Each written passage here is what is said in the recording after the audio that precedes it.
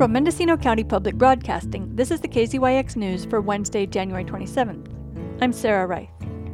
The Board of Supervisors agreed unanimously to move ahead with soil testing for a $35 million state-funded water and sewer project in Boonville yesterday, over objections from the Fair Board. And Public Health Officer Dr. Andy Coren reported that 11,000 people in Mendocino County have been vaccinated, including 70% of school staff. 4 nursing homes have been vaccinated by pharmacies under the contract with the federal government, and the state is considering moving away from the equity-based method of vaccinations toward a system prioritizing the elderly.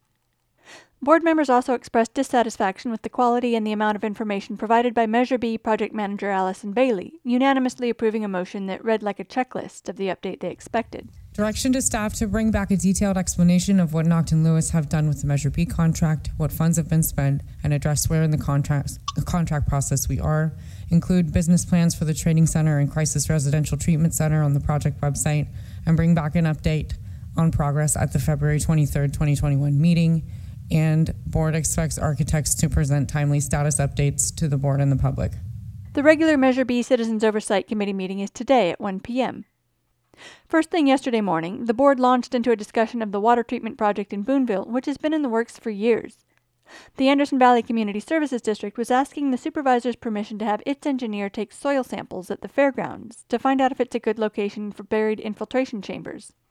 The engineer's report says that if the project ends up underneath the fairgrounds camping area, the solid waste would be removed weekly, and the field would remain suitable for camping and parking. The item was added to the agenda after the 72 hours notice required by the Brown Act. A lawyer representing nearby Navarro Vineyards and Pennyroyal Farm wrote to object to the legality of the board considering the matter.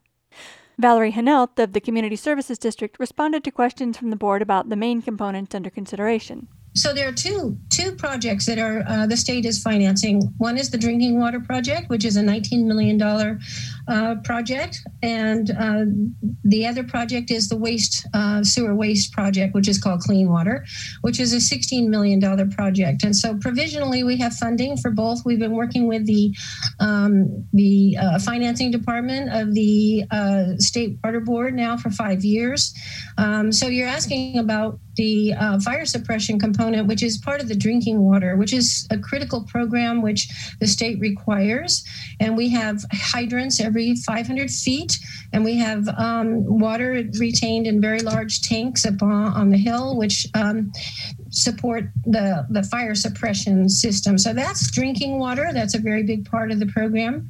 So the waste project, somebody was talking about the fact that that it's environmentally friendly. It's extremely environmentally friendly.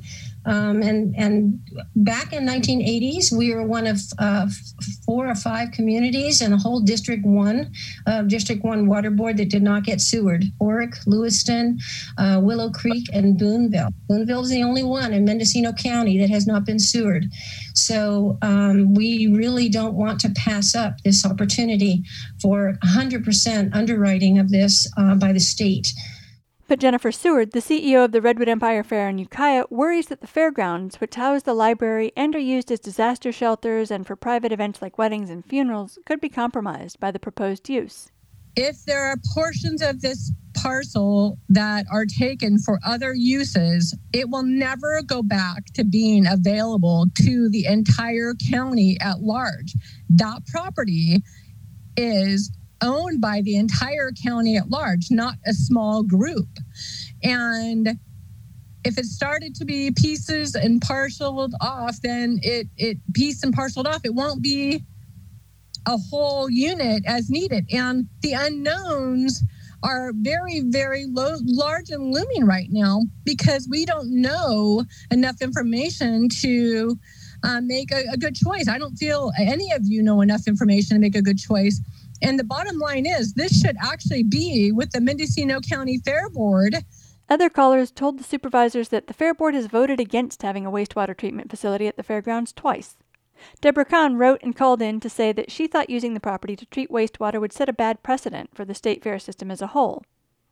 Joy Andrews, the general manager of the Anderson Valley Community Services District, tried to counter fears that the project would eventually consume the whole fairgrounds by saying that the state will only allow 10% of the property to be used for it. She also offered to incorporate the fairground's own aging infrastructure into the system. Nash Gonzalez, the interim director of planning and building, reminded the board that the site was not being preconditioned for the project, though the engineer's drawings did have a degree of specificity to them. He also cautioned against building infrastructure projects out into resource lands, saying it's better policy to focus such efforts in already developed areas. Supervisor Dan Jurdy explained his rationale for supporting the testing. My inclination is, when I hear there's over $30 million in state funds available for an infrastructure project that's obviously very desperately needed. Boonville is one of the most significant unincorporated communities in Mendocino County. It's a gift that's too big to pass away.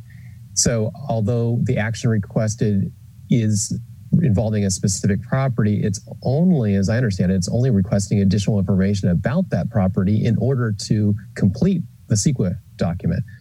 To Supervisor Maureen Mulhern, who seconded Supervisor Ted Williams' motion to approve the testing, the whole subject, with its monthly meetings and years of talks with state agencies, is old news. This has been an ongoing conversation, so the idea that it is a surprise is surprising to me. For KZYX News, I'm Sarah Wright. For all our local news with photos and more, visit kzyx.org. You can also subscribe to the KZYX News podcast, wherever you get your podcasts.